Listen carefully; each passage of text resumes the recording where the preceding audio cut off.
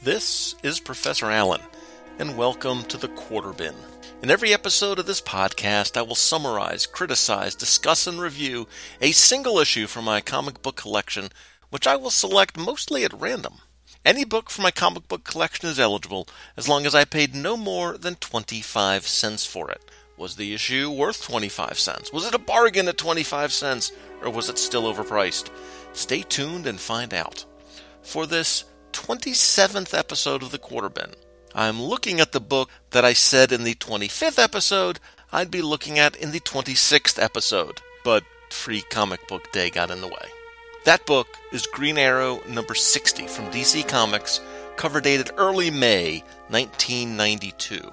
Green Arrow number 60 had a cover price of $1.50, meaning I acquired this comic at a very nice 83% markdown. The story, Predator Part 2, was written by Mike Grell, with art by Rick Hoberg and John Nyberg. The cover, which is Grell's only art of the issue, shows Green Arrow near the edge of a pier, preparing to fire an arrow at an oncoming red van, with Black Canary hanging on for dear life to the luggage rack on the roof of the van. This is a scene from the story, which I always appreciate in a cover. Although the van is a dark camo green in the story, so making it red here is just artistic license to improve the overall composition of the cover, I suppose. For the longest time, I was not sure what to make of the cover. I have no doubt that if this was drawn even just a few years later, any time from the late 1990s on, Black Canary's butt would be even more prominent than it is, and somehow her boobs would also be a major part of the cover as well, somehow. But still, there's somewhat of a leg and butt shot here, but it didn't seem to me to be exploitative or overly cheesecake. And as much of a modern, sensitive male as I try to be, I know that sometimes I miss the boat. So I ran this cover by my in-house expert on all things sociological, politically correct, feminist, and comic booky, my co-host of the Shortbox Showcase, and also my daughter, Emily. She and I both agreed that any drawing of Black Canary is by nature cheesecakey because of the heels and the fishnets and the bustier-style one-piece bathing suit costume. But there's nothing accentuated in this pose. There's nothing unnatural in her proportions and contortions. The body pose, even the hair flying straight back, all seem right. All seem appropriate given the action in the scene. So this one passes inspection. If this were, say, Liefeld, she'd have no spine or feet. Her body parts would be even more prominent than they are. Or if Jim Boobs Ballant, thank you, Michael Bailey, had drawn it, well, we know what body parts would be front and center. I do post the cover for every issue that I cover on the podcast as part of the episode blog post at relativelygeekypodcast.blogspot.com. You may also be able to view it directly depending on the iDevice you're using to listen to this. And of course, you can see it at Mike's Amazing World. I'm curious what you thought of the cover in terms of the standard comic book cheesecakiness exploitation factor. relativelygeeky@gmail.com. And now on to the issue itself, which starts with a nice montage page. We have Green Arrow firing an arrow at a woman who is prone holding some type of rifle. There is an inset of the crosshairs of the scope, dead center on a man's forehead. We see the arrow slam the rifle and her shot bang off the hood of the car near where the targeted man was standing. That's a lot of images and a lot of action. And that's just the first page. Next is a 2-page splash of Ollie diving at the female sniper, trying to smother her before she can get off another shot. "No, you bastard!" she screams at him. "You've ruined everything!" "Except your life," Ollie answers. "There's still time to save that, unless you'd like to stick around and talk to those cops." The target walks away, and the 2 men who were with him take off after the gunfire. They are the police detectives in question, and we learn that they have just delivered the target, Charles Houck, to his house. He has just been freed from prison on a child rape and sexual predator charge. He is a legitimately bad dude. Looking at this, it's possible that the cops were just staking out the house, either for him or for this attempt on his life. This is a part 2 of a story, so there are probably some subtleties that I'm missing. In the confusion after the shooting, Houck takes off from his house behind the wheel of a van, and the police are out of position to follow him. Better call Lieutenant Cameron and tell him Houck is loose on the streets. Yeah, the other one agrees. Then I'm going to call my wife and have her lock up the kids. Green Arrow has taken the sniper, the mother of one of Houck's prior victims, back to Dinah's floral shop for safety. She confesses that she has been planning this night for 7 years, what she'd do to Houck when he was released. We learn that her son, Kevin Walker, has been a psychological mess since the crime, and that Kevin's issues were too much for his father to handle, and the couple divorced. Mrs. Walker asks why Green Arrow stopped her, and he explains that justice and law are not always the same thing. The law says if you kill Houck, you have to pay. I've paid enough already. Kevin has spent most of his life living in terror because of what Charles Norman Houck did to him. And tonight, he's free to do it again, to some other family. He's hunting for another innocent life to destroy. He's not the only hunter on the streets tonight, Green Arrow assures her. And we see a hot blonde in fishnets tailing Houck's van. Black Canary trails Houck to a bar. While he buys drugs in the bathroom, Dinah spreads the word about exactly who he is and what specific crime he perpetrated. Maybe it's urban legend that child abusers and child killers don't fare well in prison. Maybe that's a cliche. Be that as it may, when Houck leaves the bathroom, a gang of heavies beat the crap out of him. Houck stumbles out of the bar bleeding, but makes it to his van and heads off into the night. The detectives from earlier in the issue are trying to figure out how to reacquire Houck, even though they understand they have no legal right to do so. He hasn't broken any law since he's been released, one of the officers says. So what do? The lieutenant eyes his detectives. We do something. The next morning, Black Canary continues to stake out Houck, keeping her eye on his van. She has informed Ollie of her location. You'd better hurry if you want a piece of this, she tells him. Wouldn't miss it. Houck tries to grab a girl at a school bus stop, but Black Canary intervenes, telling the girl to run home. Black Canary catches up to the van and then jumps off her motorcycle onto the top of the van, in the scene from the cover. Ollie fires an arrow into the windshield, sending the vehicle out of control. Dinah kicks her way through the window, just as the van crashes its way to a halt on the edge of the pier. All right, bastard. Let's see how you do against someone who can fight back.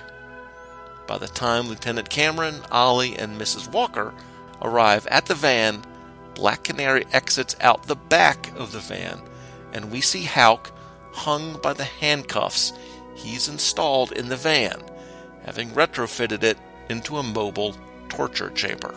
Attempted kidnapping, the lieutenant says. Not much of a charge, but it'll keep him off the streets for a while. And then what? Mrs. Walker wants to know.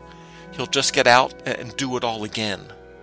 I'm sure we'll think of something, the lieutenant says, echoing his comments from earlier in the issue. At which point, the new weight distribution of the van, with Black Canary having exited out the back, causes it to slowly lean forward and crash through the end of the pier, and it falls into the bay. Remember that Houck is handcuffed inside. What do you think we ought to do, Lieutenant? Ollie asks Cameron. I'm sure we'll think of something. Hi, my name is Mike, and I like comic books. Okay, so what do you think about Ben Affleck being Batman? No, I said I like comic books. That's a movie, and I couldn't care less. Well, it's a comic book movie. Really? Did you go see the magazine movie? Or do you watch the television book? I like comic books. You know, those things made for paper, especially the old ones? Whoa, those things. Are they CGC 9.8? No, you're missing the point. I like to actually read comic books, especially the old ones. I like them so much I even built a website to tell other people about them. Does it have any information about Avengers 2? No, it has info about actual comic books. Lots of covers, creator credits, character appearance lists, story synopsis notes, and so much more. That sounds interesting. Where can I find it? It's at Mike'sAmazingWorld.com. Do I have to read anything? Reading makes my brain hurt. You can just look at the pictures if you want. Or you can listen to my podcast, where I talk about the history of DC Comics, especially the old ones. So I can listen to a comic book podcast? It's a podcast about comic books. You can find it at twotruefreaks.com. What's it called? Mike's Amazing World of DC History. History? You mean like before Twitter? Yes, the world actually did exist long before Twitter. My show is for comic book fans, especially the old ones. So check out Mike's Amazing World of Comics, the website, and listen to Mike's Amazing World of DC History, the podcast, for information and fun related to actual comic books, especially the old ones. If you wake up with the blues, trying to fill your day with news, there's one thing you must remember: no agenda in the morning. For a healthy, balanced news diet, try NoAgendaShow.com. Yeah, on no agenda. Squirrel in the morning. And we're back. As I've said before, I am a big fan of Mike Grell, as both writer and artist. This is the third time he's appeared as a writer on the Quarter Bin. Back in episodes 3 and 8, we covered a two-part Jon Sable story. And similar to those books, the only art we get from him here, sadly, is on the cover. Now, in the cases of those Jon Sables I just mentioned, we barely missed out, as Grell stopped drawing the title literally with those issues. But in this run of Green Arrow, he never actually penciled any interiors. This title launched in 1988, with DC Comics adding it to their mature audience comic line. But technically the reboot started the year before, with a 3-issue prestige format series, The Longbow Hunters. That series was indeed both written and illustrated by Grell. I've never seen any of those in the Quarter Bins, so I do feel like I can spoil them just a little bit. It starts with a routine storyline of Ollie going up against a group of drug runners. But since it was the early 90s, and this was the mature line, and it was time to get dark and gritty, Black Canary was captured and brutally tortured. In response, Oliver murders his girlfriend's attackers. I think that part is important, as the stark ending to this issue might seem out of place for a hero or out of character, but knowing the genesis of this story might give it some context. That miniseries would also introduce the enigmatic female Japanese archer Shadow. If you're watching the Arrow TV show, you've been introduced to a version of that character. And just for your information, there may be more Shadow here on the Quarter Bin podcast. Nothing totally set in stone, but I'm just saying. So in this title, in keeping with the gritty and real-world feel that these mature books tried to have, Grell moved Ollie and Dinah from the make-believe Star City to real-world Seattle. The geographical shift had the effect of isolating this book from the rest of the mainstream DCU of the time. Okay, enough backstory. To me, picking this book up at random, boy was that ending a surprise. Just a few episodes back, we looked at a Batman story from the same year as this story, and Batman's attitude was pretty similar about letting thugs just beat each other up, maybe kill a few. That just took work off of his plate. But just letting the villain die, wow, that is cold. Look, we know this guy is a first-rate sleazoid, and that his prison experience has obviously not reformed him, but still, just letting him drown.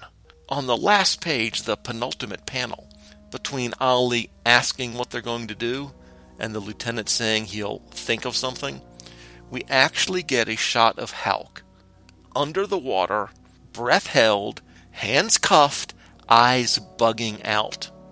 That is cold-hearted. It's actually more than letting him die. They pretty much set it up to go down that way. I don't even know if the Batman of this era would have just left Houck to this fate. And it is fair to always compare Green Arrow to Batman, because Green Arrow has been a Batman knockoff ever since the Silver Age. The rich playboy, the kid sidekick, the Arrow car. There was an Arrow cave in the Silver Age, for crying out loud. So to see, in short sequence, Green Arrow of 1992 adopting Batman's cavalier 1992 attitude, it just seemed again that Ollie is still living in Batman's shadow. The lack of differentiation between the characters was kind of a bummer. Because if you have Green Arrow and Batman acting the same, Green Arrow will always come off the second place, second best, second rate maybe. I don't think that's fair to the character, but that's how DC wants Green Arrow portrayed. And given that broad editorial mandate, I like Grell's general take on the character. And I think this issue in particular is really good. It is certainly affecting. It's certainly thought-provoking. This is not your Denny O'Neil, Neil Adams version of Green Arrow either. I try not to read a ton of political or social commentary into my comics, but the history of Green Arrow is such that it's pretty appropriate. This just doesn't seem like the Green Arrow that Emily's getting ready to read about, getting ready to podcast about on Uncovering the Bronze Age. This is a much darker character and a much darker world. Again, he is on the same page as Black Canary and the police in how to, quote, take care, unquote, of the Houck problem. I mentioned that this is the second part of a 2-issue arc, but I never felt lost. This could just as easily have been a one-off that starts in media res. There was never a sense of only getting half a story. We learn quickly who Houck is and what Houck is, a slimeball just out of prison on a child rape charge, and we see that the police officers are not happy to see him free. After Houck escapes the sniper shot, one comments to the other, somebody wants to scrag a slimeball like Houck? What the hell are we doing trying to stop that? Our jobs, partner answers. I was afraid you'd say that. That's good dialogue, and it's effective, as in just a few brief lines, we've learned a lot about these two policemen. And that pattern holds true for everyone we meet here. It's obvious how modern this book feels in terms of the grittiness and intensity and the dark subject matter. But this book also seemed modern in its pacing. It's not decompressed in the sense that not much happened or that the story is spread too thinly over too many issues. So even though this moved really quickly and covered a very short period of time, from sometime just before sundown one day to just after school bus pickup time the next morning, a lot of stuff happens. The dialogue is pretty sparse, and there are many silent panels, some silent pages as a matter of fact, and I whipped through it pretty quickly. But I don't feel ripped off. Sure, the 25-cent price helps, but even at the original cover price of $1.50, it seemed a good deal. I never felt that this was decompressed storytelling in the modern sense. This was just a fast-moving, fast-paced, really well-done story. I think that modern comic book writers can sometimes mistake dark for substance, or dark for quality, as if just because it's dark, just because it's intense, it's good. But this is good not because it's dark. It's good first as a story, and then also it's dark and gritty. The verdict on Green Arrow number 60. Very interesting story, very good storytelling, and certainly a memorable ending. A definite quarter-bin bargain. That wraps up my coverage of Green Arrow 60, bringing episode 27 of the Quarterbin podcast to a close. In episode 28, we'll be looking at Rune number 4 from Malibu Comics, cover dated January 1996. If you have any questions or comments about this issue or the podcast, feel free to contact me.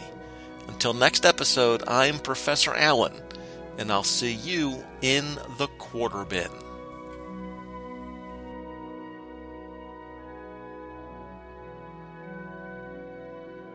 The Quarterbin podcast is part of the Relatively Geeky family of podcasts. Show notes and links are available at relativelygeekypodcast.blogspot.com, where the podcasts Uncovering the Bronze Age and Shortbox Showcase also make their home. Links to Facebook and Twitter are there as well. Feedback for the show is welcome at relativelygeeky@gmail.com. And if you like what we've got going here, please leave a review and a rating in iTunes. It'll help more people discover the show. Thanks again for listening.